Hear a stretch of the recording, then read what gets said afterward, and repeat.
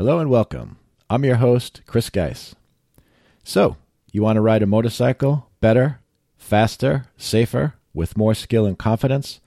Or do you want to ride a motorcycle for the first time? Or ride again after taking a break from riding? Well, the purpose of my podcast is to help grow the sport of motorcycling by helping riders of all levels, whether they are new to motorcycling or not, increase their knowledge and skills so that they are better, smarter, safer riders and are getting everything they want out of motorcycling, whether it's on the street, on the track, or maybe even as a fan or a participant in some form of motorcycle racing. My game is to help all motorcyclists up their game. This is episode 54, titled N2 on Motorcycling, Track Days, and Endurance Racing.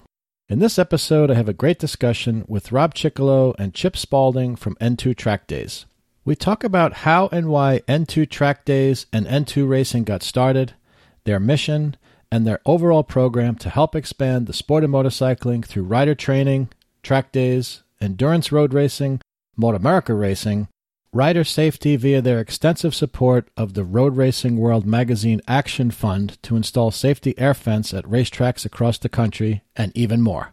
This episode was recorded as a live video shown using Facebook Live, so if you prefer, you can check out the video on my Facebook page, So You Want to Ride a Motorcycle. The link to the video is in the podcast notes. Stay tuned as I will be doing as many of these podcast recordings as possible using Facebook Live, usually on Wednesday nights at 8 p.m. Eastern Time, and I will, of course, continue to make the audio portion available via this podcast. You can email questions for my guests and I prior to the live show using soyouwantaride@yahoo.com, or even better yet, tune in while we were recording and post your questions online. We will do the best we can to answer all questions while we record. Further instructions will be posted before each live show on my Facebook page. This episode was recorded on Wednesday, July 22nd, 2020, and is being published on Tuesday, August 4th, 2020. I hope you enjoy it. Before we get into this episode, I would like to thank my newest podcast supporters. So a huge thank you goes to Moto America Twins Cup racer and N2 Track Day coach Robbie Ciccolo Jr., who has been a guest on the podcast and is now joined as the first member of the V4 Club. Richard Warfield Jr., host of the Loud Pipes podcast, who has moved up from the V-Twin Club to the Inline 4 Club. And also Andrew Goodman, author of the book Shiny Side Up, From First Ride to Fast Rider, who joins Rich as a member of the Inline 4 Club. I also want to mention my affiliate partners, Heroic Racing Apparel, which provides awesome street and track riding gear, Motul for their Slacker digital suspension tuner, and my newest affiliate, Brake Free, which brings you the Brake Free Smart Brake Light. You can check out the affiliates page on my website to learn more about these companies and the products and services they provide, as well as any discounts they offer when you make a purchase through this podcast. And finally, remember that I love getting feedback from listeners. So when you're done listening, please message me on Facebook or Instagram or email me at soyouwantaride@yahoo.com and let me know what you thought of this episode. Anything you want to share with me will be a tremendous help and is greatly appreciated.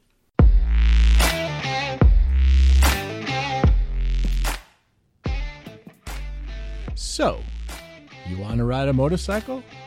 Well, you've come to the right place, because this is the So You Want to Ride a Motorcycle podcast.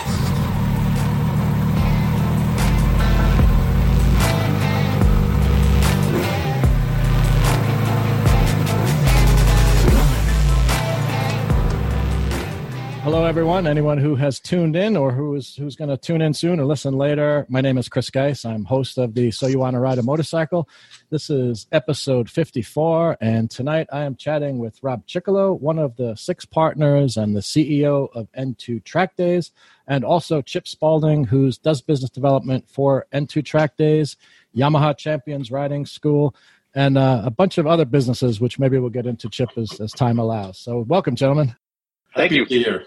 Awesome to have you guys. So I guess maybe let's start talking about N2. So I know, Rob, before we started recording, you would tell me a little bit about it, but maybe if you want to just kind of share again, just, how and why N2, came into being. Sure, absolutely. Good evening, everyone. And, it's kind of funny. I mean, N2 was a happy accident. We, many of us, a bunch of good friends, I could rattle off a whole list of names, maybe we'll towards the end, but you know who you are. We used to be coaches for a group called the Northeast Sport Bike Association, or known as NESBA. And, I started riding with them probably about 2003. I think I started coaching around 2005-ish or so, and made some really good friends. I mean, this is what we did on the weekends. Everyone's having fun. Track days were a little bit different back then. It was a little more sink or swim. Mm-hmm. It was like, yeah, go faster. Yeah, move your butt to the left. See you in the next lap. It wasn't quite, the way riders have embraced education now. So to me, it's very different. And so, years go by, many of us have been racing at the club level and a few at the national level. And in 2014, we came to find out, a big surprise to us was that NESBA was really imploding. And it was done. And it was really probably around late February, early March. And we're looking at each other going, okay, where are we going to ride? So we're clicking around, and all right, we'll ride with this group, we'll ride with that group. And one of the younger guys says, hey, let's start our own track day org. And the old guy said, no, that's dumb. Why would you want to do that? And we went back and forth a few weeks, and we kind of all looked at each other and said, you know what, let's do this. But if we're going to do it, we were good friends with Nick Ionosh, and we believe in the way YCRS teaches. There's a lot of good schools out there. We believe that Nick is the master, I think, of being able to take really complex subject matter and boil it down into really simple terms. So we wanted to start an org that brought that style of teaching down to the everyday track day. Because, quite frankly, I know the first time I rolled a wheel out on a track, I'm sure for you, Chris, it's kind of terrifying. It's sure. I call it like going to the gym syndrome. Your mental images, everyone's in shape and I'm going to be the fat old weak guy, blah, blah, blah. And it's really not like that. And so, creating an environment where people can learn a little more nurturing, all that stuff, and having a place where racers can come and practice, the whole thing. Being able to support younger riders who wanted to get into racing, bringing endurance racing back to America, doing things like that and really focusing on what can we do for the industry. On any given day, we're either the number one, number two donor on the Road to Racing World Action Fund. So everything we do is designed to give back. We're a bunch of old guys. We make our money in life doing other things. This is just something that's fun for us to do. And so, back to how it all started when we finally agreed, hey, let's do this. And if we're going to do it, we're doing it the way the things that I just described. Those were important to us. I also own software companies. So we got together and literally between working with the previous owner of NESBA, wrestling contracts with the racetracks all up and down the East Coast, I had my software guys help us, and literally within 2 weeks flat, we were able to resurrect the NESBA registration system. We carried over all the members. We had a new website up, the forums, the whole deal. So literally within a 2-week window, we went from where are we going to ride to N2 being born, which is somewhere around March 7th, 2014. So here we are 6 years later. We're having fun doing what we're doing. We do a lot of work with the Yamaha Champions Riding School. We're racing at Moto America. We're supporting Xavier, Blake Davis, Rob Jr. is out there. We also just recently announced we're bringing on Nate Minster. So we'll be down at Road Atlanta debuting with Nate. He's going to be joining Xavier in the Super Sport class. Oh, nice. So between racing, endurance, we just wrapped up an endurance race at Roebling, last week. We're having a pretty good time doing what we're doing. And, everyone's smiling. Between the 6 owners, we have 7 directors who actually run our events. We have a great staff behind the scenes from technical to support people, and probably about 90 coaches. And this is an entire volunteer organization. And everybody does this because they love doing it. So we're just trying to make it a happy place and keep this thing going. That's awesome. Cool. So listen, for anyone who's watching, we got like 16, it's kind of varying, 16 people watching right now. If you've got questions for either Rob or Chip, just go to the So You Want to Ride a Motorcycle Facebook page. You'll see the posting there for the live video feed. Presumably where you're watching, you can just add a comment, and I will try to keep an eye on those, and we'll answer questions as they come up. So where does the name N2 come from? It's I'm not sure. Cool. One of our partners, I love that answer. It's kind of nebulous. So one of our partners, Will, he was friends. Ann, if you're listening, I have to give Ann credit. Was Ann Roberts, racer, also raced in Motor America. She's done stuff with minis. It was really kind of her idea of, maybe like a Nesba 2.0. And we just kind of, how you use a NUCO as a company name while you're building it. So we used N2 as our NUCO label, and it just kind of stuck. And so here it is. Here we are.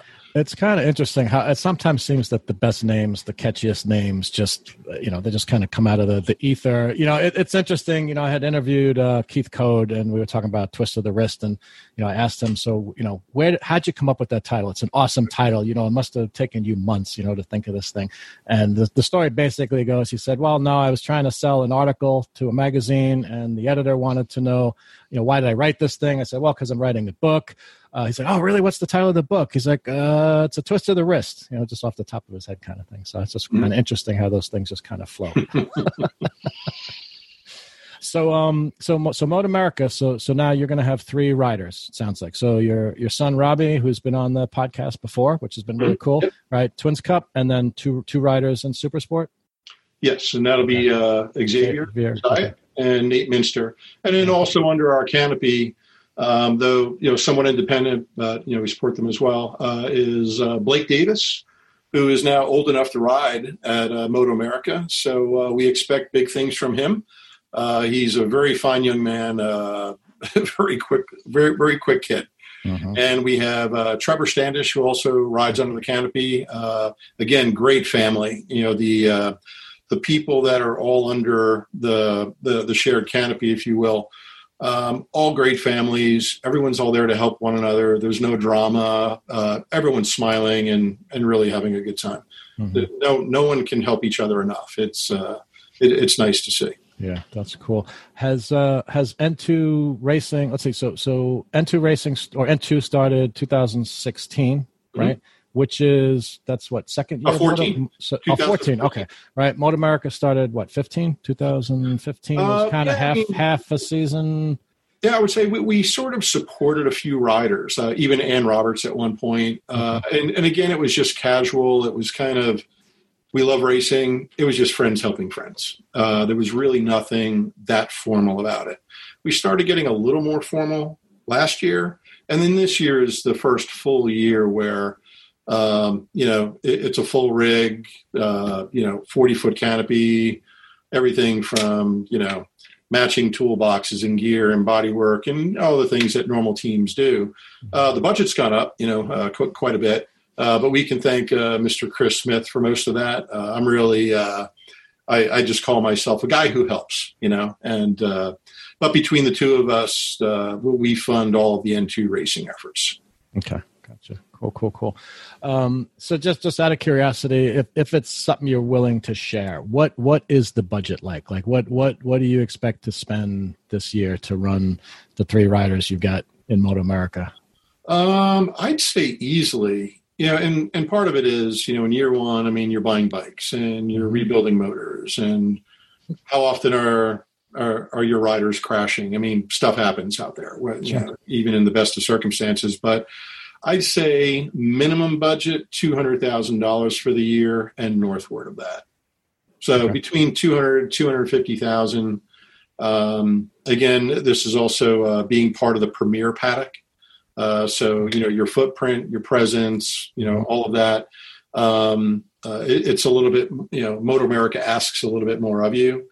And, it's worked out pretty well for us. But what we get in return, it's just a boatload of fun.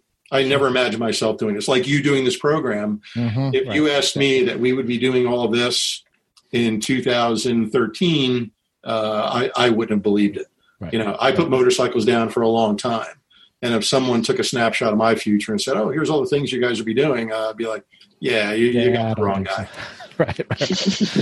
It's funny how that kind of happens. Right, sometimes you just get sucked in, and that's good. If it's a good fit, it just kind of, I guess, naturally develops, and there you go.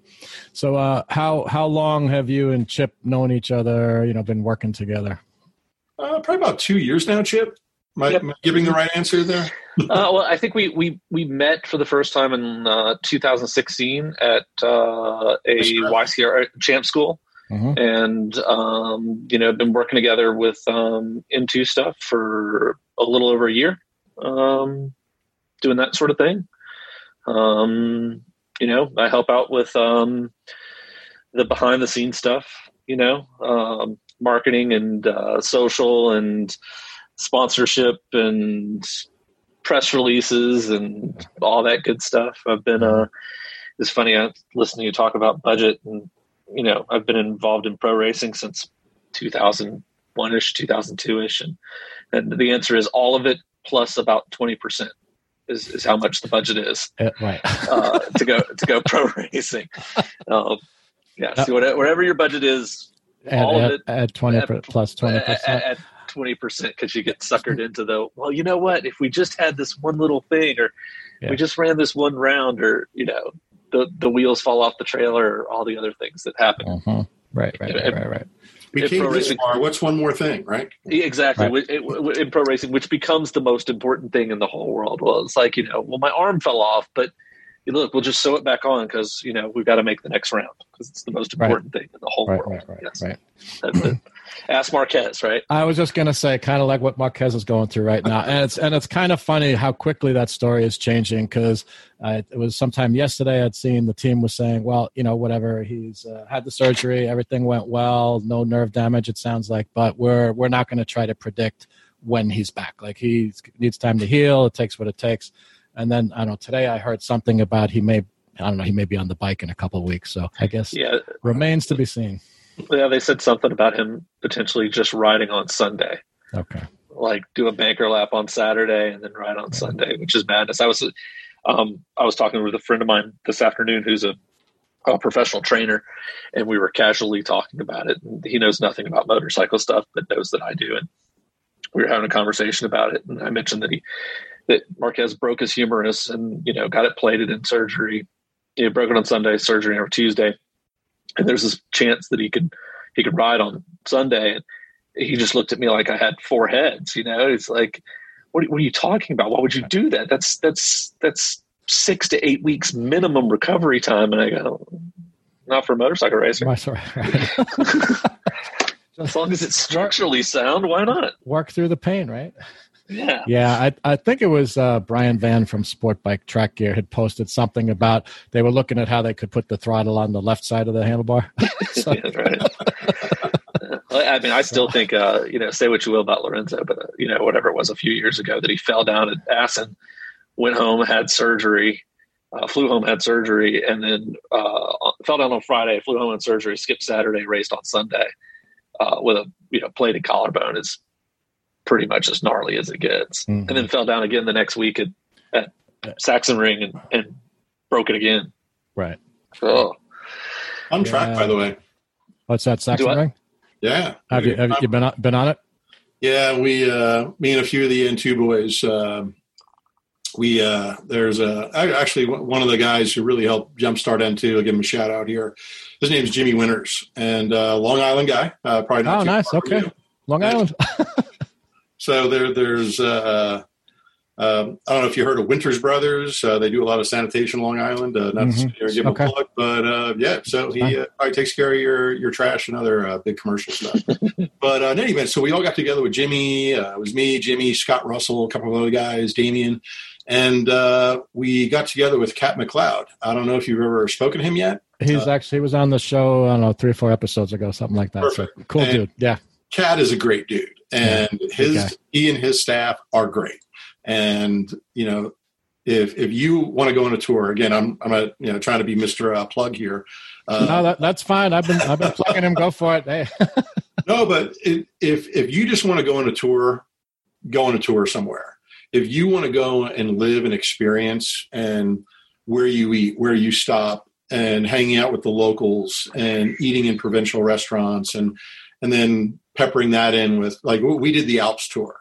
So we were ripping all through the Alps. Probably one of my favorite days. It was just me, Scott Russell, and Kat.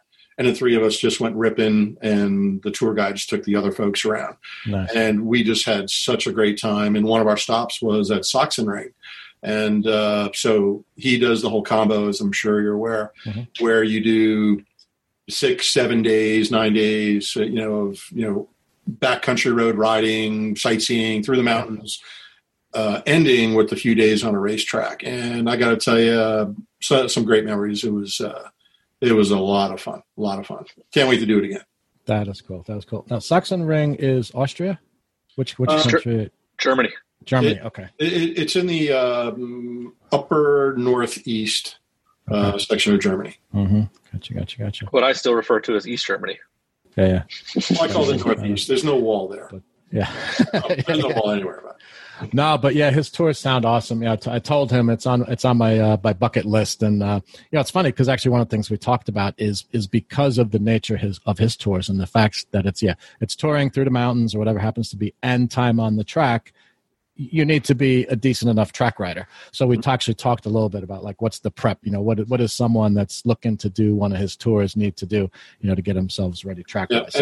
So I'm working on it.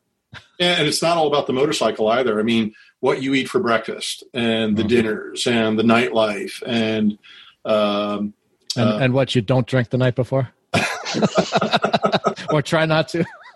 Yeah, but now he's got some great staff, and whether it's where you want to go at night, where you want to ride during the day, he's got everything covered. It was just top shelf. So when you do it, I'll go with you. Okay, awesome. Sounds good. Yeah, Magello. I'll have to get that sounds good too. Yeah. Magello. Actually, I feel bad for him. I mean, he's basically shut down now, like, with everything going on, right, with COVID, and the Europeans are basically like, Americans stay away. So I don't know. I think he's been doing some stuff in California. I'm guessing he'll figure something out until he can actually start running tours over there again. Well, the good news, if there is any, with this whole thing is that this has been fantastic for the motorcycle industry. Yeah, it is fantastic. Kind of interesting. I think people who were not going to buy, or they're on the fence, it's like, life is short and let's live it kind of thing. Well, and Chris, what's happened a lot over especially the last decade or so, 15 years, is the manufacturers have been competing against each other, right? So they want to have the latest and greatest doodad on the bike, and the price is steadily ratcheted up, and the bikes have become incredibly good. But also, they have a lot of stuff on them that the average punter on the street doesn't care about or anything like that. But you want to make it better than the Kawasaki's got to make it better than Yamaha, and Yamaha's got to make it better than BMW, whatever. And the price has gone up. And in all this competition with each other, which has made fantastic product, I believe that the OEMs have lost sight that their real competition is pleasure money for people. Mm-hmm. And when you exceed a certain dollar figure, whether it's per month or per year or whatever, that people look at it and go, well, you know what? I'll go buy a boat. I'm going to go take my kids to Europe. I'm going to go, buy an RV, whatever that pleasure money is. And what's happened with this COVID thing is a lot of those other options have disappeared. Can't take the kids to Europe. Can't take the kids to Disney. That summer vacation got canceled. Whatever it is that you were spending money on became more difficult to do. And so pleasure stuff that involved motorcycles and RVs and boats are all of a sudden they can't keep it in stock. The motorcycle industry saw a fantastic spring, a fantastic June. And the only issue they're having at this point is inventory, keeping up. And of course they have supply chain issues, coming out of China and Taiwan and Japan and stuff like that. That's keeping them from filling that inventory stuff. But it's been a very weird phenomenon that motorcycle industry basically being flat for the last decade. That this, pandemic disaster for the moment, for the short term, Yeah. It's been fantastic. And what I'm hoping is that, a lot of these people that bought on a whim, sat around the house for months and going, you know what, I'm gonna go buy a motorcycle. I'm tired of sitting around these four walls. I'm gonna go buy a motorcycle. Yeah. What you hope is that how many become listeners? Yeah, a portion of them stick. A portion of them, stay forever, and then they were tool around on the street, and then they come to us. They go, hey, look, I want to ride in a safe, controlled environment. I'm gonna start doing track days with them too. I want to get better. I'm gonna do a school with Yamaha Champions Riding School. I'm getting pretty good at this. I want to go racing. I'm gonna go endurance racing with Into and Weir with my buddies. And hey, I'm really good at this. I'm gonna go pro racing at Moto America. That's right. You got to start somewhere. And so maybe there's a silver lining to this whole COVID disaster. Yeah, no, it seems like it. And it's interesting too that you mentioned that about, who's going to stick, because one of the things I realized with this podcast, right, that the reason I started it is I started riding 4 years ago. I was getting listening to podcasts and getting involved, co-hosting podcasts. Everyone was talking about the doom and gloom in the motorcycle industry and what's happening, and it's shrinking, and is it going to go away? And I was like, oh hell no! I just found this thing. There's no way I'm letting it disappear. So let me do what I can do to just help. Whatever, get people interested, get information out there, maybe give a perspective that's not there yet. And so the point being, one of the things I realized is the importance of helping people stick, because I think that's quite a bit of it. Is you get people who are interested, that they try out a bike, and then they're on a bike that's not the right size for them. It's not set up properly, whatever it happens to be. They have a bad experience, they fall off, and then it's like, no, you know what? This thing is exactly, people told me it was dangerous. I should have never done this in the first place. And so what I'm trying to do is get people information, get people exposed. Like I had Dave Moss on, right? It's like, how do you properly set up a bike so the ergonomics are right for you? I'm getting interested in track days and trying to encourage people to do that. I've had Fast Eddie from Moto Jitsu. It's like, go out in the parking lot and practice slow speed maneuvers, right? All these different things as a way of either, getting people to stay in because they're enjoying it and getting something out of it, or helping people who left come back, and help overcome whatever obstacles they ran into. And so little by little, it's kind of working. So. And that's kind of what we're missing as an industry is mentorship. Somebody gave you the gift of motorcycling. Very few people find it on their own and get started on their own. Somebody gave them this a gift. They introduced them to it. Right. They showed them, hey, look, I've got one, man. You ought to come ride with me. Let's get you a bike. Let's teach you how to ride. Let's get you some gear. Let's get you pointed in the right direction.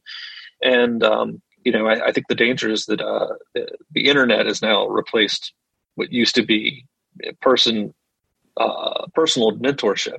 And there's a lot of, you're not going to believe this, Chris, but there's a lot of bad information on the internet. Have you heard that before? Oh, really? No. Well, it's funny because you guys may know John Casebeer from Motul, right? He's got that Slacker digital tuner. I had him on recently, and he made the comment. He talked about how valuable the internet was in helping him build his company and researching and figuring out technology. But he said, the internet is simultaneously the best and worst thing that's happened to mankind. So to your point, yeah, there's a lot of junk out there, and I try to warn people about it. It's like anything, you gotta use this a little bit when you're looking at something, reading something. Does it make sense? Does this person know what they're talking about? A lot of times when we're training people, some of training is in some instances untraining things that people have done, for such a long time. Well, I've been doing it for 40 years. I've been riding for 40 years. Like, well, yeah. Imagine if we're trained, or as Chip said, mentored by somebody the right way, and even go back to, whether you're going to track days or a school. The way we organize our days, for example, we have, different groups. And if you're a new rider and you want to come to a track day, we have coaches that we're going to, dedicate to you. And you will be sitting in a classroom, and we will help you roll out, and do your first laps onto the racetrack and things of that sort. Very nurturing, provide a lot of feedback. And track day culture, or just the motorcycle culture, it's amazing how many people help each other. Speaking to Ray Rizzo at Moto America, he feels that, I don't want to misquote him, but he feels that the motorcycle industry is sort of like a model mini society of how the rest of the world should be. He'll talk about where, people aren't, all wrapped around the axle about the flag, people, whether they're religious or not, regardless of the color of their skin, everybody just wants to ride, have fun, have a good time. And again, his words, just feeling that it's such a good representation of this subset of society that he wishes the rest of society, would be like. And, so pretty interesting to hear, words like that come from a man of the cloth. But I happen to believe him. I think he's onto something there. Mm-hmm. Yeah, no, that's cool. That's cool. So I'll just take this moment. Rob, I got a question for you from David, who wants to know. You know David by any chance? Oh, I know David yeah. All right. So this might be one of those like insider shill questions. But that's fine. So he wants to know, how long does it take to get fast enough to enter into a race? Well, it all depends on whether you're David or not. Okay. So I'll tell you a story about David. Met him it was back in the NESBA days. He and his wife at the time came out to ride with us. Daver was maybe he can type and correct me if I'm wrong, but I guess was racing cars back in the day, and he was pretty quick, and he turned his talents to a motorcycle. And he was in our intermediate group, and he was clicking off 24s at New Jersey on Thunderbolt. And he started racing, got into a bit of trouble. Sorry, Dave. He had a couple of spills out there. And when I would speak with Dave, he got, I would say, too quick or too fast, too quickly. Mm-hmm. And when you're traveling, when you get to certain speeds around the racetrack, everything you do becomes exponentially more important. Because Nick likes to say, what matters when you're going slow? Not much. Nothing. But as you go faster, lean angle, how you go to the brakes, when you go to the brakes, smoothness on that throttle. Scott Russell will say, slow hands. The faster you go, slower your hands need to move. And those are things that you have to learn over time. But what does it take to go racing? The average Joe, if you're not David many of our riders, even if they come and start out in the novice group, work their way up to intermediate, I'd say most of our early to mid-pack riders are perfectly comfortable and capable going out to a CCS or a WERA race. We also have a race school, by the way, so we can help riders get their race license. We do a mock race. We integrate it into the track day. So this way, again, just one more step of helping people get over that fear of, oh my God, what's this going to be like? And help them transition. Orientation is everything. And that's what a lot of this is about. And we help them find their way onto the racetrack.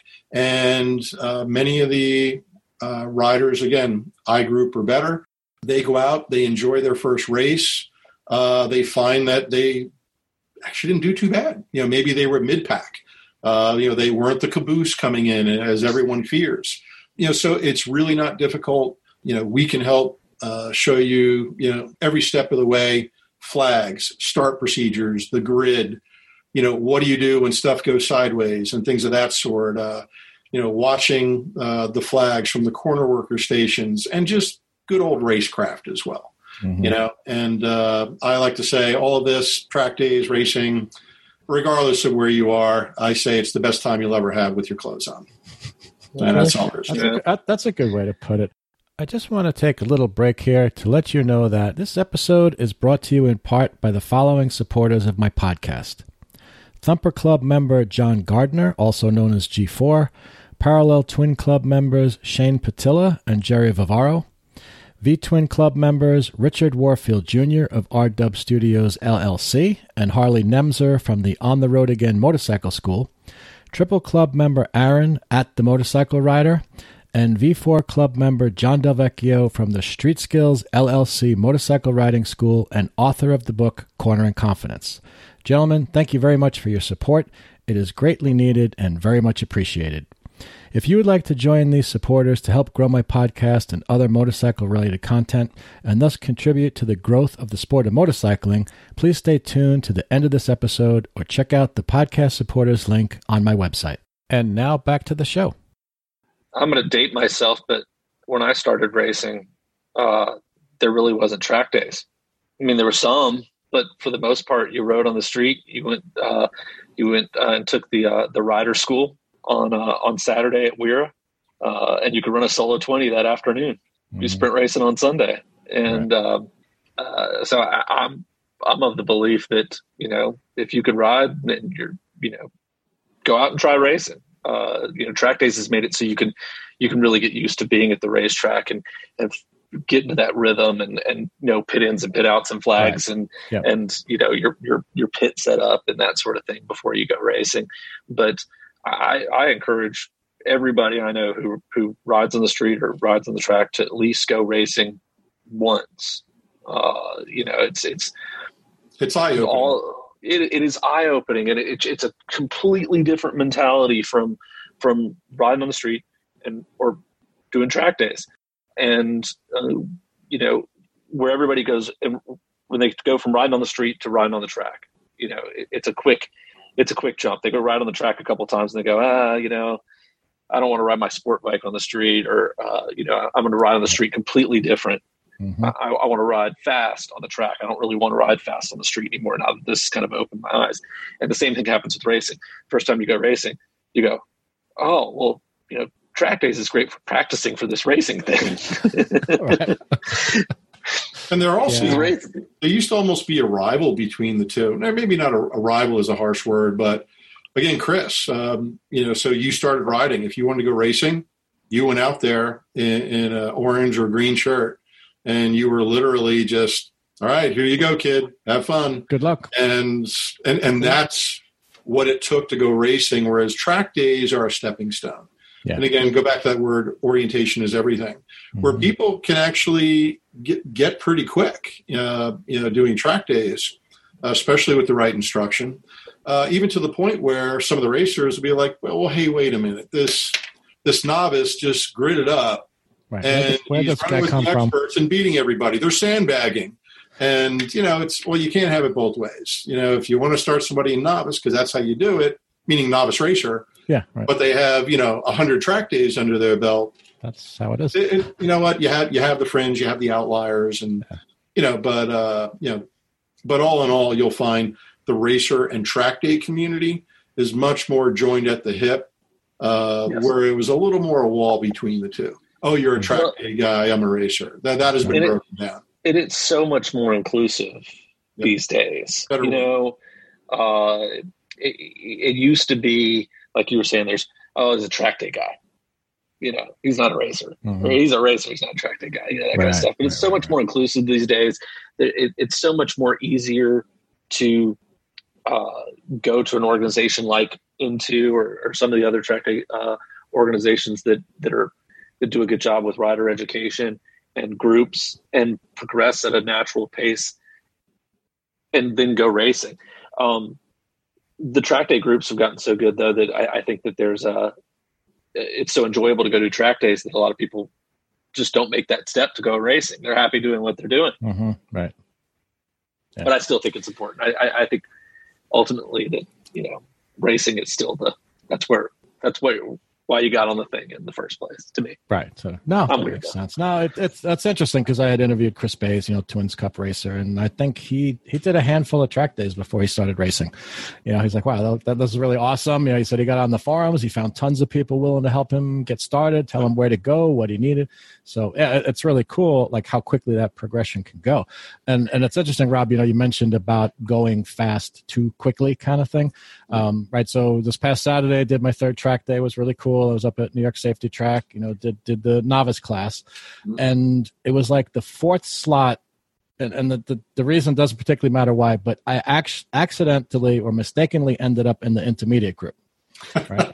Now, but here's what's funny about the story. So I am going to pick on that, by the way. Well, no, I mean, it shouldn't have happened. I could tell you why it happened, but no, I'm not going to pick on that. Sorry. Oh, okay. Yeah. So I'm out in the intermediate group and everything was fine other than the fact that a lot of people were passing me more than usual. And I'm like, okay, this is kind of odd. But so what's funny about this is evidently during that session, so I missed the novice session for that hour, and evidently during that that novice outing session, it was a bit of a shit show. Mm-hmm. So when it came around to the next novice session, I'm lined up in the grid, and one of the instructors takes the megaphone and he gets up in front of everybody and he goes, all right, attention guys, this is absolutely the worst novice class we have ever had at this track. And he just went on about like, and I had seen a little bit prior, right? But I guess there was just a lot of really bad passing and people doing stupid things. I mean, I had seen, and that this was novice like a session earlier, I had seen someone who was a little bit slower getting passed by a bike on the left, bike on the right, at the same time. I saw a guy pass, I swear he had that much room between the bike he was passing and the edge of the track. And there's no gravel runoff. It's grass or whatever. It's just not smart. At any rate, so it was good that he was like, hey guys, wake up. This is not cool. And he said, if we see anybody doing anything that's not acceptable, you're out. Like, that's it. No more. There's no discussion, no nothing. But it was just kind of interesting. But I think that's what it was. There was too much testosterone. I think there was too many guys who came, they've done street riding and it's like, oh, good, I'm going to try the track. And they're just like, to the wall, probably not having done like I had done the rookie day and the rider academy where you got some orientation and some pointers on good technique and whatever, So for sure, it can go wrong. Oh, and we know that all too well, and it can happen at any track day org, ours included. It's one of the reasons we tend to be one of the more strict groups out there. We do get some criticism from people saying, hey, you guys are, a little too strict, too much, a little too tough on your bumps. And we're like, well, you know what? We want everybody to go home in one piece. Yeah. And it's not a popularity contest. It's not how long you've been riding. We're looking at specific things. We're looking at how you're navigating the bike around the racetrack. We're looking at how you use your body. We're looking at how you go to the brakes, how aggressive you are or not aggressive, how polite you are. There's a lot of things that go into, when we feel you're ready to go from novice to intermediate, or especially from intermediate to advanced. To go to advanced in our org, you need a current expert license or better, or you get there by getting bumped by an N2 coach. And so, like, some of the things we look for. When you say expert license, you mean like expert racer license? Yes. Sorry. An expert racing license or better, like Moto America, things of that sort. Yep. Okay. And the reality is, when we're going fast out there, we don't want to have anyone who's going to make a sudden move, be abrupt, do something unpredictable, because at speed, it doesn't take a lot of wrong to make bad stuff happen on a track. So I did look at your pictures. I noticed you were up at NYST, and I know you said you did your third or fourth track day now? Third, yeah. Okay, you know what? You're doing great. And so I looked at your picture on the bike. If I don't want to single out anybody, it's not my intent in doing this, but I looked at your pictures and I looked at how you were riding. As an instructor, and especially being an instructor for YCRS, you can't not see these things. Sure. They jump out at you. So when I see you on your bike, and again, you have a very, a casual stance, but very importantly, if this is the center line of the bike, you're moving your body off the center line into the corner. And the goal of body position, everybody talks, how's my BP, bro? It's not about your body position. It's about taking away lean angle. Yeah. So when you look at body position, the reason MotoGP racers or whoever, the reason they get off the bikes the way they do is so we can turn this into this. Again, not completely upright, but we're doing it to take away lean angle and to get our, to weight the inside of the motorcycle. So if you look at the track day picture that you posted up, there's a rider right behind you. Mm-hmm. I don't know who it is, but again, you don't have an aggressive posture, but nonetheless, you are slightly leaning inside. You're weighting the inside of the bike ever so slightly. And look at the rider who's crossed up on the wrong side of the motorcycle. Yeah, no, I noticed that. If you have it up in front of you, look at the lean angle. And if you can show it to the viewers, look at the lean angle that you have compared to the rider behind you. And you're both going the same speed. And lean angle is not infinite. The faster you go, that bike has to lean. Sure. So what we tell riders is when we see things like that, you have nowhere to go. You can't improve on that. Or as Nick would say, great, but we need to do this because the way you're riding, we can't add speed to that. So that rider behind you is on the wrong side of the bike. And I think you can see visibly, look how much more lean angle he has traveling at the same speed you are. He's going to wind up in trouble much faster than you ever will. And those are and again, little things, whether you're at the school or at our track days, those are the types of things we're looking at. Are you hitting your apexes? Oh, you're not? Then you need to slow down a little bit. It's not how fast you can twist that throttle, And so we look at your riding, where you're braking, how you're navigating the bike, hitting those apexes, how you're using your body, your smoothness, all of that stuff. And next thing you know, I remember, years back, I went from the I group and got bumped to advanced before I even had my expert race license. And there was a great guy, and I believe a lot of people listening probably knew him. And his name was Dutch, and he was just awesome. I'm sure you know him, Chip. And I think Chip and Dutch are two gods on the Weiriform, which sounds kind of weird. I remember coming up to him, and people always say you have to go slow to go fast. And I remember getting the bump to A, and Dutch came out and said, "Rob, you were flying out there." I said, "Honestly, I didn't feel like I was going faster. It felt like everyone else was slowing down." He's like, "Exactly." And that's the sensation that you get where you're not trying too hard. Things happen more naturally. Things seem like less work. And when you're doing things right, it seems a little more like poetry versus just, complete chaos out there. It's a ballet, not a rock concert. Yeah, good point. So I'm actually just I'll actually pull up that image because I think it's a good point, like for people who are watching. And especially for newer riders. And these are things that are so easy to fix. You can practice them at home. You can practice it, in a parking lot at slower speeds. Yeah. And this way, when you're doing it at speed, it's that much easier. Right. Well, and this is what goes back to that good mentorship. Like Rob was saying, we have people show up at the school all the time, and we have to unlearn them of things. But they've been practicing this wrong thing for 30 years. Certainly it's right. Look how good I am at doing it wrong. Yeah. So I don't know. You guys should be able to see the oh yeah. I just was playing around to crop the top because you can see the rider's face. So we'll keep it anonymous. But and this isn't to single out the rider. We see this all the time. This is very normal. But if you were to draw a line up the center of your bike, Chris, you would see a little bit your body for the most part. It's not an aggressive position. Again, your third track day, but at least you're starting to be off the inside of the bike, whereas the rider behind you is actually leaning in the wrong direction. You ride a dirt bike that way, but look at the difference in lean angle between these two machines here. Noticeable. I'm going to say a good 7 degrees, without breaking out my protractor. There's a noticeable difference there. Yeah. And what's going to happen is the guy behind you is going to come in. He's going to start decking out hard parts, and he's going to come in and go, I need to talk to the suspension guy. My suspension's no good. Yep. I need to go spend $1,000 with the suspension guy. He's going to scrape his toes. He's going to scrape his pegs. He's going to do all of those things. And he's going to be real happy about it.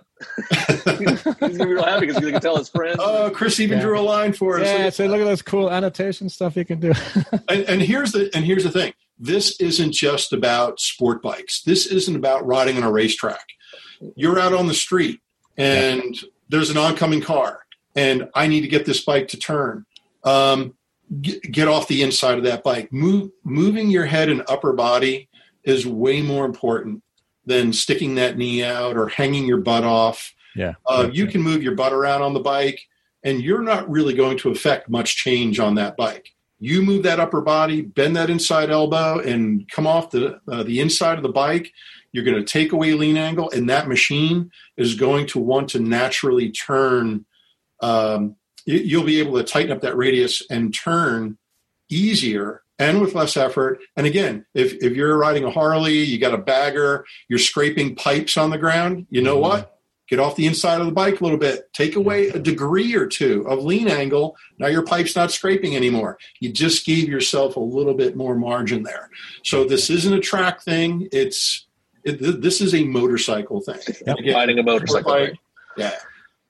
Yes. I mean, gotcha. Somebody like Kyle Wyman, who's who's at the limit on a super bike, the reason why he's doing so much with his body to get as little lean angle as possible is because he's running out of lean angle because he's carrying so much speed through the middle of the corner. Right. So he's having to do this out of necessity. For the street rider, the necessity is when things go wrong. The reason why you need to know these skills is when you're going down that road that you don't know. It's a decreasing radius right-hander. You didn't know it was a decreasing radius right-hander. You're at the limit of lean on your Harley. You're decking out pegs and pipes. You have no more lean. So you can't tighten the radius anymore. Right. You're going to go wide into the F-150 coming the other way. Knowing this, having the skill of being able to, I can take away lean angle if I lower my head and get off the inside of the bike, saves your life. Mm-hmm. Yeah. It doesn't change your lap time. It saves your life. Yep. Absolutely. Now, interestingly enough, this was intermediate class. So just to, hey, it is what it is, right? And to us, those are the dangers of people, getting into upper groups too quickly. Things like this will go very wrong very fast. It's, but rather than saying, hey, you're doing it wrong, it's, hey, here's what we'd like to see. Sure. And, so it's very different from track days of years ago was, go faster, move your butt, move your head. And, we're now, we talk about these specific things where we can give a rider homework. All right, the next section out, this is what you need to go work on. Show me. And the best is when they come back. And I'll speak for Rob Jr. And I think maybe all coaches, seeing that rider come back and going, oh my God, I couldn't believe it. I did it and it felt so much better. And wow, great. I remember coaches doing that with me years ago. And it's a good feeling to get it. It's just as good or better to watch someone else get it. Sure. I could imagine. And it's a good point because it was only the second track day when I did the Riders Academy that there was a couple, like 3 specific points that instructors, things that they said to me. It's like, hey, this is what I noticed. Give this a shot. See what you think. And it made a big difference. Mm-hmm. I could right away see, and right. The problem is you want to just practice one thing at a time and it can be a little overwhelming because there's lots and lots of stuff to do. But it was really interesting that they could just come up and go, look, this is what you're doing. And this is what I'd like you to do. And it's like, oh, wow, that was so much easier. So it's really a simple sport. It's just really hard to master. Yes, that was one of the points that Manny had made. Was it's a very simple sport, but there's lots of complicated nuance to it. If you want to do it well, So, but I think, that's what intrigues me about it. I don't, I like things that are challenging. I like things that there's constant opportunity to improve. So. Yeah. So YCRS went up to NYST a couple of years ago. I went up there as part of the group, and it was interesting. It was it was the first time the school had actually been there, and Manny also enrolled in what we call our Champion Certified Coach Program. It's or 3C for short, and basically a lot of the things that Manny, I wasn't in the room, but I'm reasonably certain he was reading from the YCRS playbook in talking about these things and how to use body and and hitting our apexes and again using up the exit of the track. And so one of the riders up at NYST, I haven't seen him in a while. They affectionately refer to him as Redneck Charlie. I don't know if you met him or not. Not yet. I may have seen him, but I haven't, not by name yet. So. And he's got a ramen soup logos all over the front of his bike. Oh, really? Okay. He's got a plate up, right? So, So he was a coach for NYST, many laps on the track up there. And we, part of the lessons that we teach are the different types of corners, entry, exit, or a balanced corner. Mm-hmm. And really it's, exit corner, we want to maximize our exit, an entry corner, which tend to be fewer on a track. We need to make, the most of, that entry, maybe we're going to break, a little bit deeper, longer. So Charlie, Redneck Charlie, RNC, we're going around the track and he's turned many, many laps up there.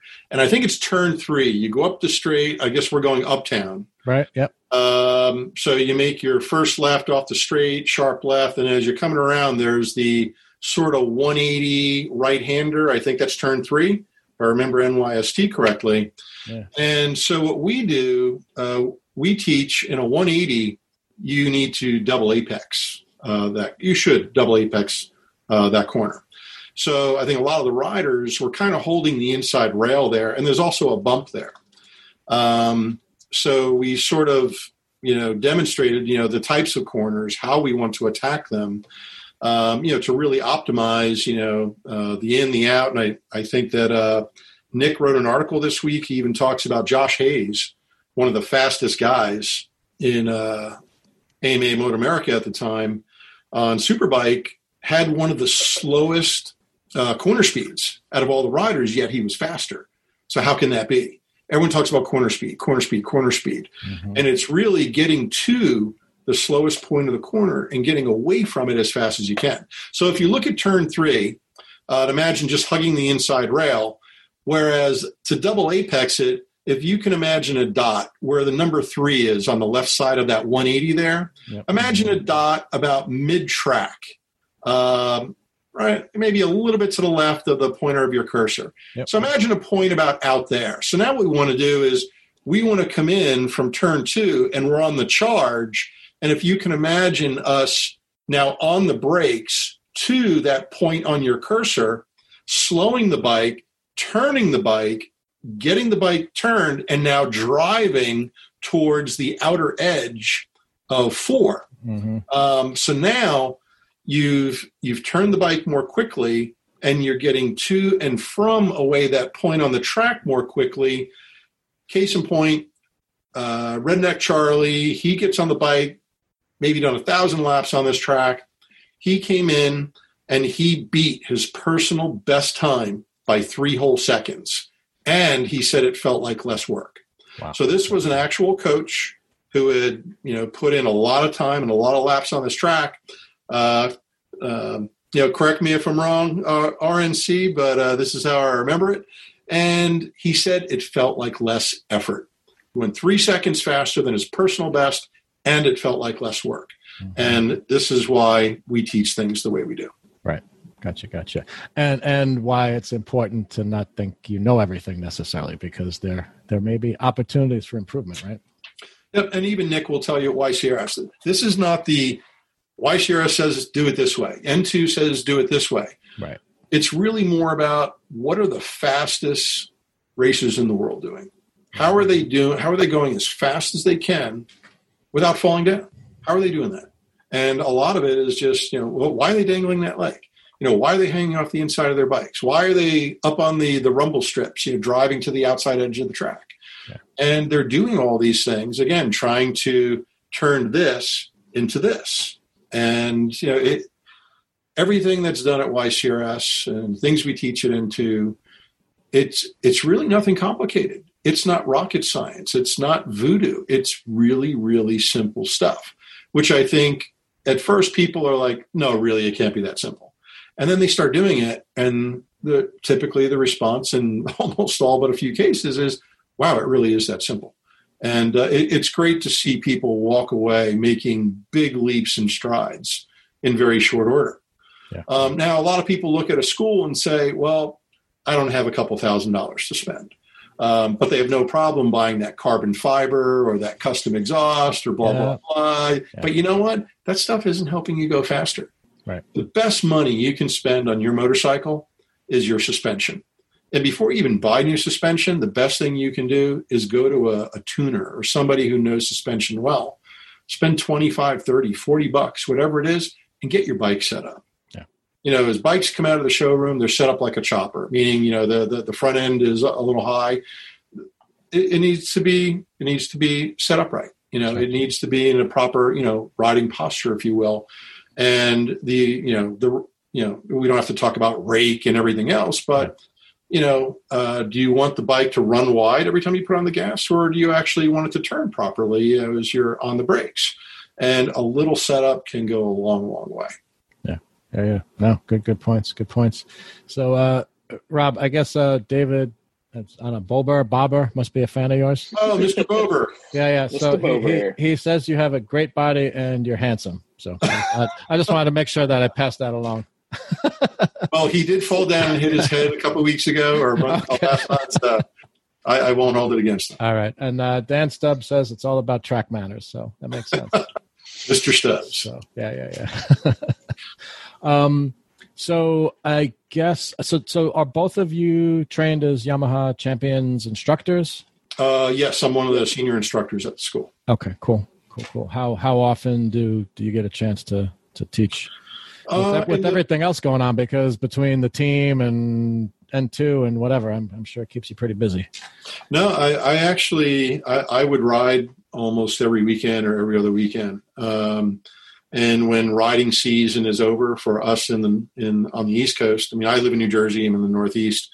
We go out to the Indy Motorsports Ranch. We do October, November, December, skip January. And Indy Motorsports Ranch is out in the middle of the desert in Arizona. It's wonderful. It's outside of Tucson. So while everyone else is shoveling snow, we're riding around in 70, 75 degrees, and it's wonderful. And then we do February, March, April, May. So to answer your question, normally I'm at just about every school. I haven't been in the past year. I got a little broken over the past couple of years, but I'm on the mend, doing much better, and I'll be back at most of the schools now. Oh, good. Cool. Awesome. We have a school track day Saturday, Sunday, school Monday, Tuesday, completely sold out. NC Bike, what school is, track days almost is. Roger Hayden coming out to ride with us. We've got a good group of coaches. And then the following weekend or Monday, Tuesday, we're at Pit Race for another almost sold out school. I got 2 more champ school spots and 2 more champ grad spots that are available for the Pit Race school right before Moto America. And it's going to be a busy 2 weekends. Yeah. Next Monday, Tuesday, it's going to be hot. Yes. It's going to be a little warm.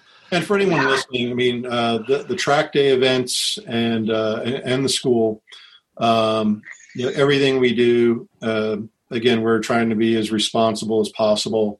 All sign-ups use electronic waivers now. Mm-hmm. We use contactless tech and registration.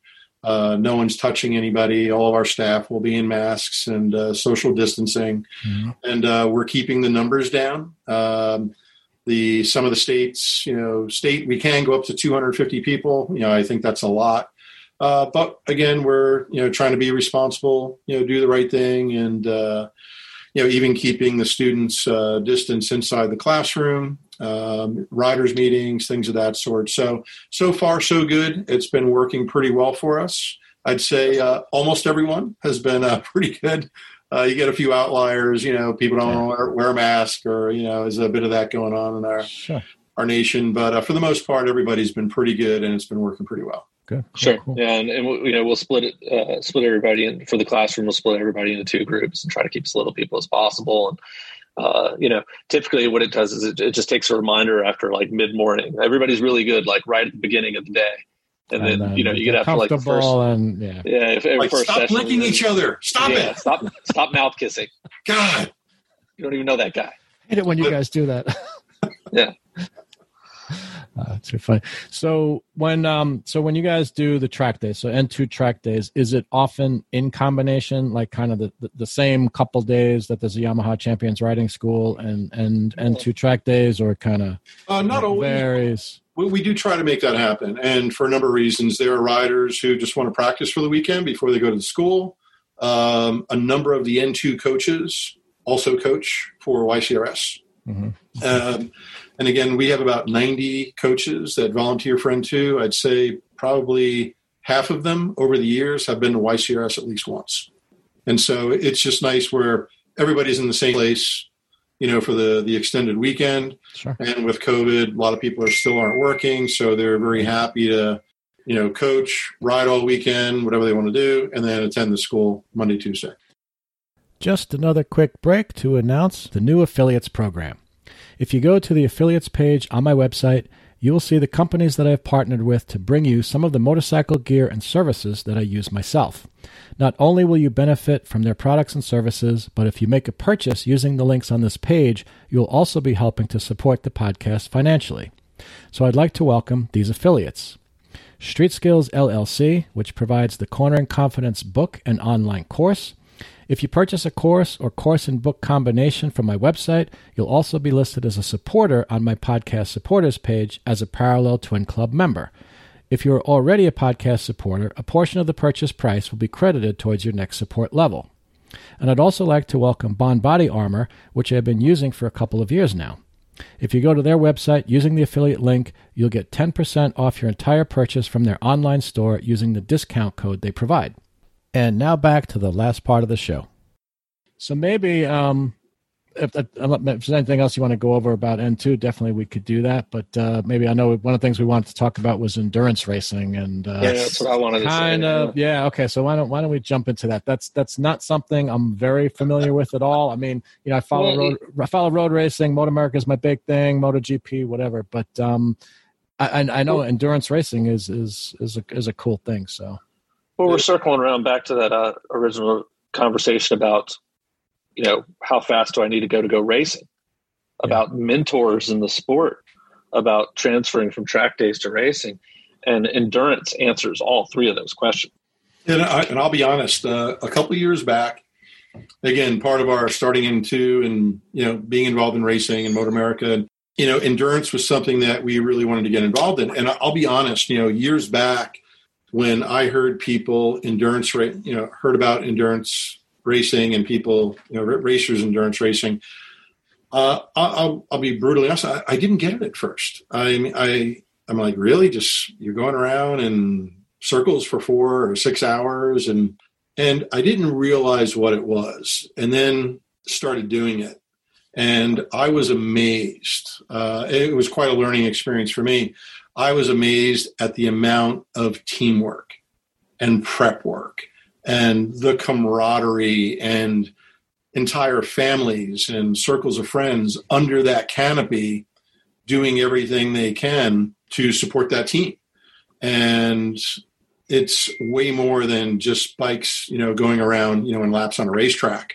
It's strategy, it's tire management, it's fuel management, it's, energy management for you, the rider, being able to go out there and do a full 1 hour stint on a 95-degree day, or more. We just wrapped up an endurance race down at Roebling last week, and it was in the upper 90s, and whatever the humidity is down there, it's probably more than 100%. I kid, of course, but so I was actually moved by what endurance racing was, and it was something that a lot of racers have been asking for and wish that somebody would bring it back. So we figured, like many of other things that we've done, hey, why not? Let's go ahead and experiment. Let's try it. Let's see how it works.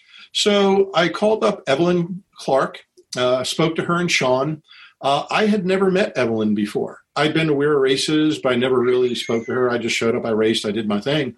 And I was just a voice on a phone to her. And, road racing has taken a bit of a hit.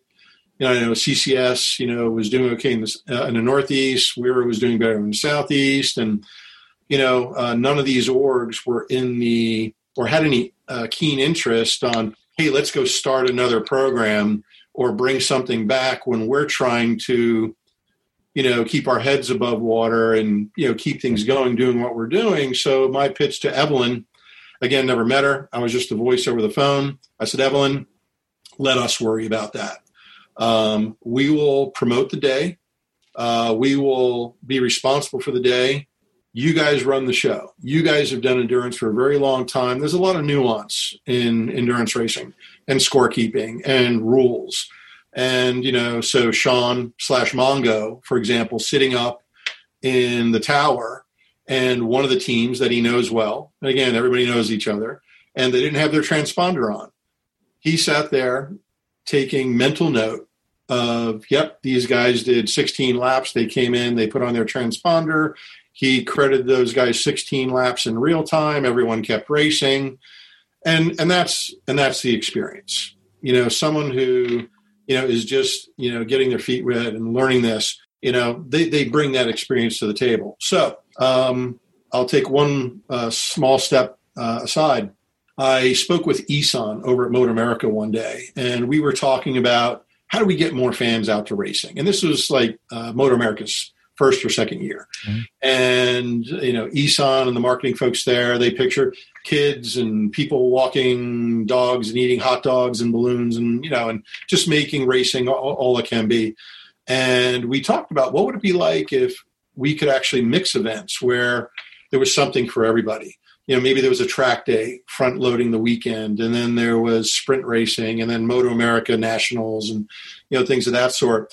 And that's kind of the playbook that we went back to with WERA. So it's track day on Friday, it's endurance racing on Saturday, both the 4-hour and the 2-hour, and then it's WERA Nationals on Sunday.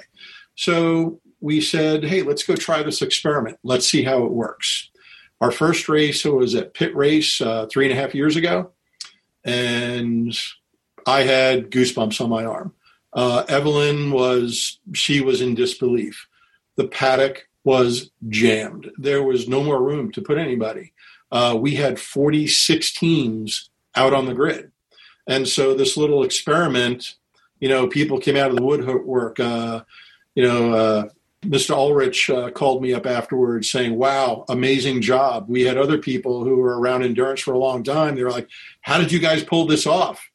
And we're kind of going like this. And hey, we just, we wanted to bring, a new format. We wanted to bring purse money back to racing. Whether we made money or not, we promised that we're going to pay out a purse.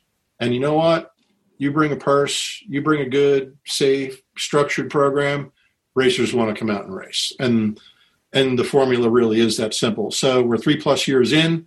We're going to keep at it. We have some bigger news for next year that we're going to announce. We have every intention of going big for 2021, and we'll have some big announcements for endurance racing at the Barber GNF with WERA. And other than that, Chip has some really big ideas on bringing endurance to the next level. And so that's my monologue of how it started, and I'll turn it over to the Chippy. Yeah, cool. But before you go, Chip, I just want to mention, so John Kremenek says, woo, endurance. What's FTW? For the win. Okay. Gotcha. Nice. Okay, cool. He's affectionately known as Jiggy. Okay, gotcha. Getting jiggy. I love endurance racing for the mission of all the stuff that Rob has going on is basically to grow the sport of motorcycling, right? Into track days, schools, Moto America racing. Into fits right there in the middle of it. The best part about endurance racing is that, go back to that mentor idea. You don't have to go racing on your own. You go find 3 buddies that you're doing track days with. You go, hey, look, we're going to use your bike. We're all going to pitch in. We're all going to pitch in on the tires. We're all going to pitch in on the gas. We're going to run a 4-hour endurance race. We're going to go. You start first. You ride until the fuel light comes on. Come in. The 2 of the other guys change the rear tire. The other guy gets on and goes till the fuel light comes on and comes in. And you get to go racing, like for real racing. Yeah. And you do it together. You do it with your buddies. You share cost. You hopefully got one guy in the group who's got some experience and knows what he's doing. If not, you learn on your own. Right. But it's not this big jump off a cliff to go racing by yourself. And that's the magic of endurance racing. And sure, you can go endurance racing for a few seasons and then go do sprint racing or go pro racing or go on. But what a great platform. And you get so much track time. You can go sprint racing, do 2 15-minute practices in the morning, run 2 sprints that are 12 or 15 minutes apiece. You got a total of an hour of riding time for a whole sprint weekend. Right. And you go ride for 4 hours doing endurance. You smoked. Yeah, good point. Which, by the way, Steve Wilson put in a plug for 4 Dudes on the Twin. Yeah, right. He's earned it. Yeah, no, absolutely.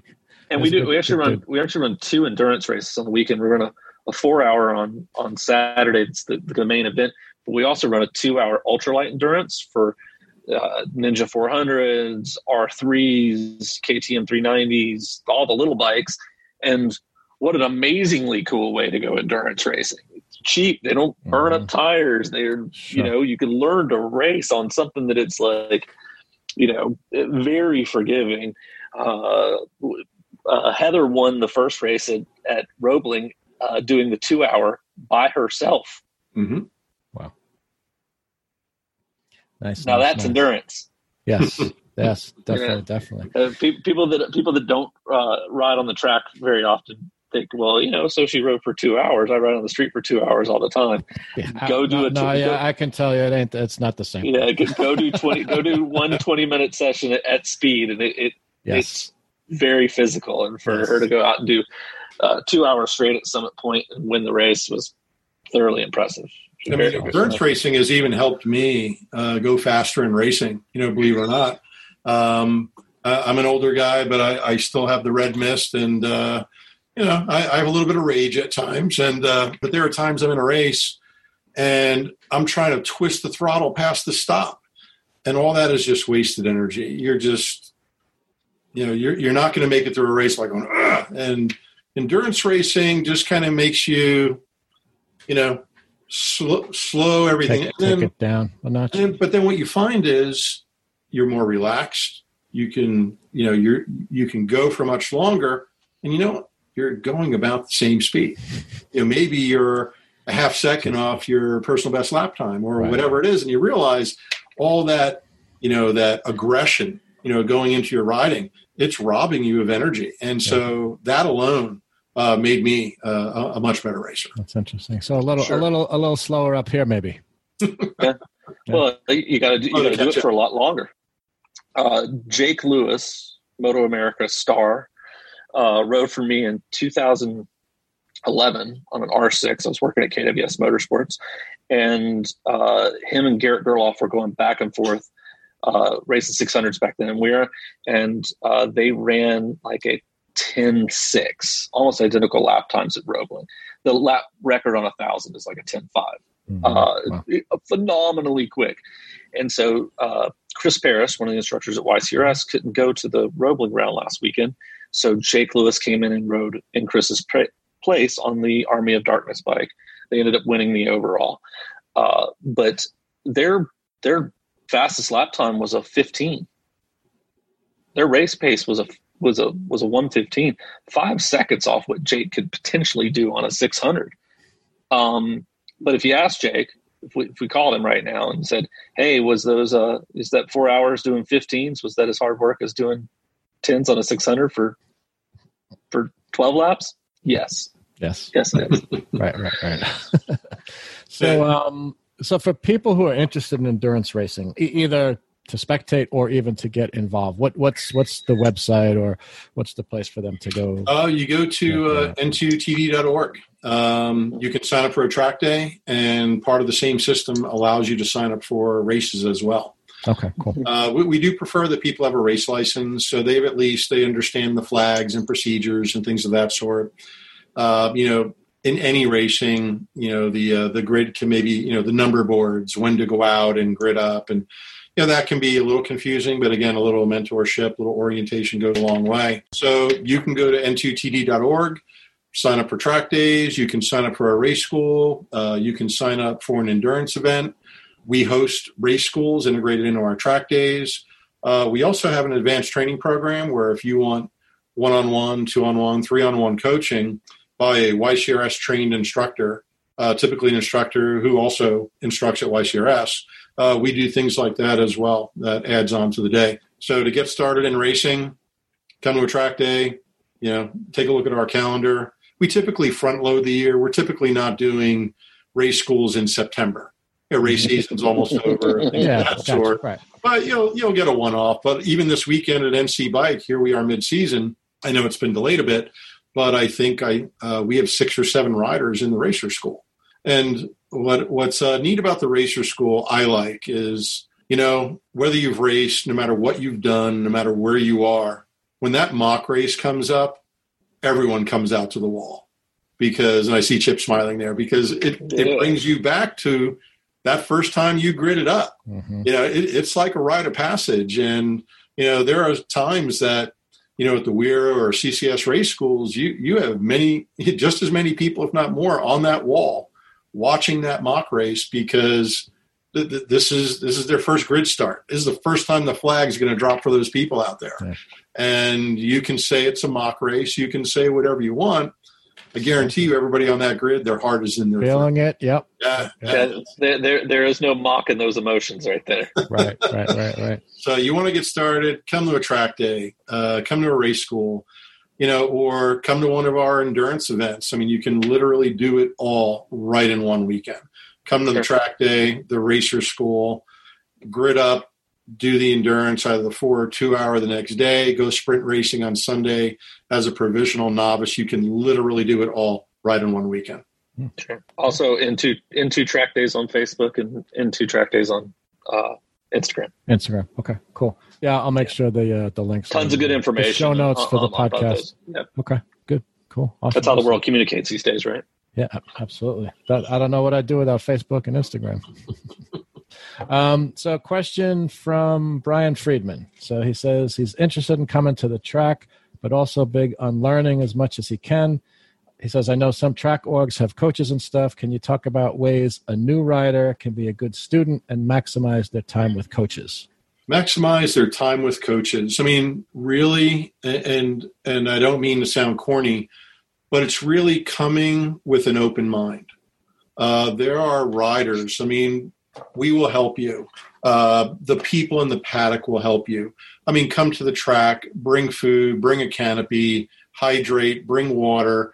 Don't go out drinking the night before. I mean, I don't have to get into that stuff, but people who come wide-eyed and just eager to learn, they are the easiest people I find to teach and wind up absorbing the most. Yeah. Versus, let's say someone comes and, well, I've been doing it this way for 30 years. Yeah, and again, Chip's giggling over there. And, it's really more of a mindset thing. We have coaches dedicated to bringing new riders in their very first laps. You will have a coach, bringing you onto the track. As a matter of fact, the very first few laps, when you go onto a racetrack, there's pit in and pit out. And again, you go to the gym for the first time, you don't know what to expect. You go to a track day the first time. I mean, the first track day I went by myself. I was terrified. I didn't know what was going to happen. This was back in 2003. And there it was kind of sink or swim. Now you're going to have an instructor who's going to go out, pit on, grid up, go out onto the racetrack wearing a bright orange shirt. You're going to follow them. And then they're even going to pit in. When we pit in, meaning when we're on the track and it's time to come back in, we're going to get over to the right side of the track, assuming we're exiting on the right. It's going to be hand up or foot out, signaling to the other riders that we're getting off the track. And so your very first lap, you're pitting out and then pitting back in. We'll do that on the very first lap. And the instructor will look you in the eye and say, how are we doing? And typically, even though the person's wearing a helmet, you can see there's a shit-eaten grin from one ear to the other, and they go back out. And again, it's really the first sessions are just orientation. It's getting that person comfortable going out on the racetrack. Everyone's going in the same direction. We have a clean track. There are no minivans. There are no people on cell phones. It's it's a completely different environment. And I don't know if Mr. Friedman was listening earlier, but I stated it's the best time you'll ever have with your clothes on. And a lot of the things that we talk about at YCRS, we will be in a classroom. You will be in a classroom with instructors explaining all of these things. You'll sit through a riders meeting. After the riders meeting is over, novice riders then go into the classroom for further instruction. Things to do, things you do, things not to do, and the things we look for. And some of the very basics, not any of this crazy stuff. This is how we use our bodies. This is how we go to the brakes. This is how we roll onto the throttle. Nothing is an on-off switch. These are the types of things we're going to be talking about. And it's really going to be about making that rider comfortable. And when they're comfortable, the mind's open, they can breathe, they don't have a death grip on the bars, and the learning begins and just keeps going. Yeah, that was so one of the things, when I did the first track day, one of the things I had decided, and honestly, I can't remember if I picked it up someplace or it just seemed like a good idea, but I was like, you know what? I'm just going to go and listen. Like, yes, I've read stuff and I've ridden and I have my opinions and my ideas, but let me just go and see what they have to say and go from there. And I think that works very, very well. Some stuff I knew, some stuff I didn't, so yeah. The one thing you felt right at home. Yeah. The one thing I would add to what Rob was saying, the obvious: show up to learn, show up ready to, be a sponge to absorb whatever, be a student, correct? But the one thing that I think people miss too is, and we've kind of mentioned it before, is slow down. Don't go out there with that coach and go ride at your limit. You can't learn at your limit. You're surviving at your limit. Right. Slow down. Figure out what the coach is trying to teach you. And then once you start doing that right, add speed to that correct technique. And then, like what Rob was saying earlier, the sensation is always the same thing. It felt so slow. I was so comfortable. Right. Because you were doing it right. When you're doing it right, all of a sudden it becomes easy. It becomes fast. Yep. It's easy to add. And then once you're doing it right, add speed to that. So that would be the other thing that I would add to Brian's comment and to Rob's comment is take a step back. And it may be just, 5%, but take a step back and slow down and learn, master what the coach is trying to teach you. Yeah. And, the other thing I'll add is, hands down, the rate at which you learn in even just a few track days compared to years riding on the street, what you learn in your first track days, you will absolutely take back to the street. Mm-hmm. You will go to the brakes differently. You will roll on the throttle differently. You will have such a greater command of steering that motorcycle through a corner, especially a corner you've never been to before. Right. A lot of the instructors, our coaches or YCRS coaches will show up in canyons in California that we've never been to. And people are like, oh my God, how many laps, how many times you've been here? I'm like, oh no, it's our first time. We're using our eyes. We'll talk about things that we can't, use throttle until we can see our exit and take a wheel-lean angle. We need to do certain things rather than just, you hear, there are some things that we will pick on. We don't talk about, well, these other guys teach it wrong and we teach it right. But there are some things that are categorically wrong, such as use the throttle to make the motorcycle turn. Those words should come out of no one's mouth ever, And so we see a lot of this stuff being taught on the street, and it's killing people. It's hurting people. Yeah. You're in a corner and you apply throttle. The only place you're going is to that grill on the oncoming car. And so, going back to the newer rider, what's being taught, all of this. And again, whether you're on a bagger or you're on an upright bike, right, an adventure bike or a sport bike, especially, all of this and what you learn at the track absolutely translates to the street and makes you a better rider. Yeah. Mm-hmm. Yeah. So Brian said, thank you guys. I guess that was helpful. Yeah, absolutely. So before we wind it down for the night, anything else you guys wanted to touch on? Anything we didn't talk about?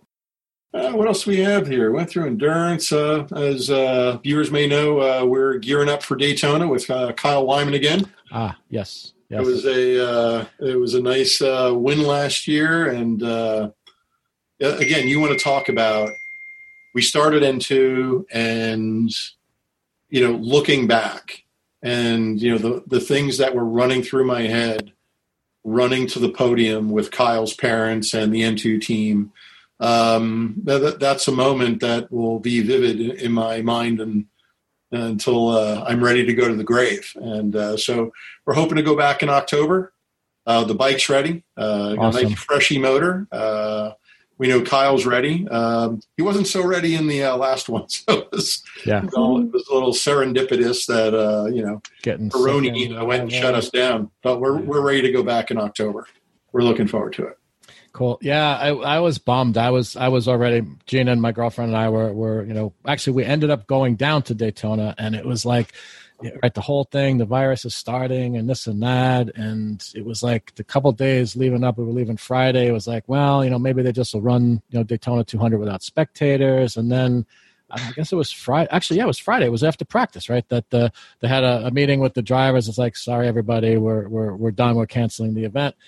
And, I think our flight was in 2 hours. And it was like, you know what, let's just go. Like, okay, we can't see the race. That's fine. But, Daytona Bike Week was going on. We never had a chance to see that. So anyway, it was kind of cool. I got to see Daytona International Speedway. I'd never seen it before. Got a feel for it and, what's coming up in October. And anyway, so yeah, I'm hoping to come down in October. That'd be really awesome. I'd love to. I've never seen the race live. So that'd be really cool. All right. We'll get you an into Pit Pass. Awesome. Come and join us. Yeah, that'd be great. And I had Kyle on the podcast. He was one of my early. Actually, I think it was one of my first Moto America racers that I interviewed. So that was really cool. And we talked about his Daytona 200 win and whatnot. So that was really cool. And then the other thing, just looking at the notes. Hold on, I know I saw something here we should talk about. Oh, the Air Fence Fund. I know you mentioned it briefly at the beginning, but maybe we could talk about that a little bit. Right, Road Racing World magazine. Basically, the Ulriches, John Ulrich, I guess, basically had started this some time ago. So maybe if you want to just talk a little bit just about the nature of the program, and it sounds like you guys have a big commitment to it.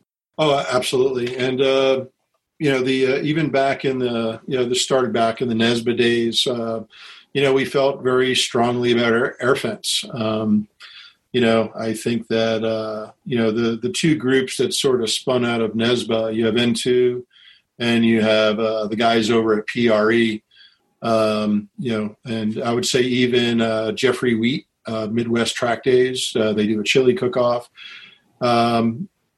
We spend a lot of time hosting annual events, fundraisers. We have many great sponsors who come to the table, whether it's Woodcraft, Yamaha, Armor Bodies, Hang Dry, Pirelli. We have a lot of great sponsors at N2, Dane Easy. And, typically it's, we make it a very fun event. It's typically, an evening of, laughter and barbecuing and, guzzling a few beers. We have some great auction items, and all of the proceeds go towards the Road Racing World Action Fund. And basically, the money that is raised, 100% of it goes towards the purchase of Air Fence. And at various tracks, you'll see different orgs. You'll notice if you go to NC Bike, you'll see Air Fence there from N2 and PRE. You'll see it at New Jersey. You'll see N2 Air Fence over at Pit Race. And the Air Fence, I think I can speak for all groups. We have Air Fence out at Summit Point as well. And again, Road Atlanta, pick one. I mean, really all over. Primarily the East Coast. There may be other orgs that do it on the West Coast. I'm not intimate with their work. But the Air Fence is there for any organization to use. It's for the safety of the riders. There's no charge to use it. We'll even have coaches or staff from the various groups come out and show other people, how to set up and properly take down the Air Fence. Mm-hmm. Some are inflatable. Some are what we call dog boxes, which are basically about 8 foot by 4 foot by 4 foot cube that basically collapse on impact. And anywhere where there's a hard surface on, let's say, a corner exit or someplace that may be sketchy, we'll place these strategically around the track. Just ask Kyle what the Air Fence has done for him. Sure. Yep. Down at Barber. I mean, that had to be, he was probably still going 70 miles an hour as a line drive when he made impact with that bag. It's pretty safe to say if that bag wasn't there, I doubt Kyle would be here. 100%.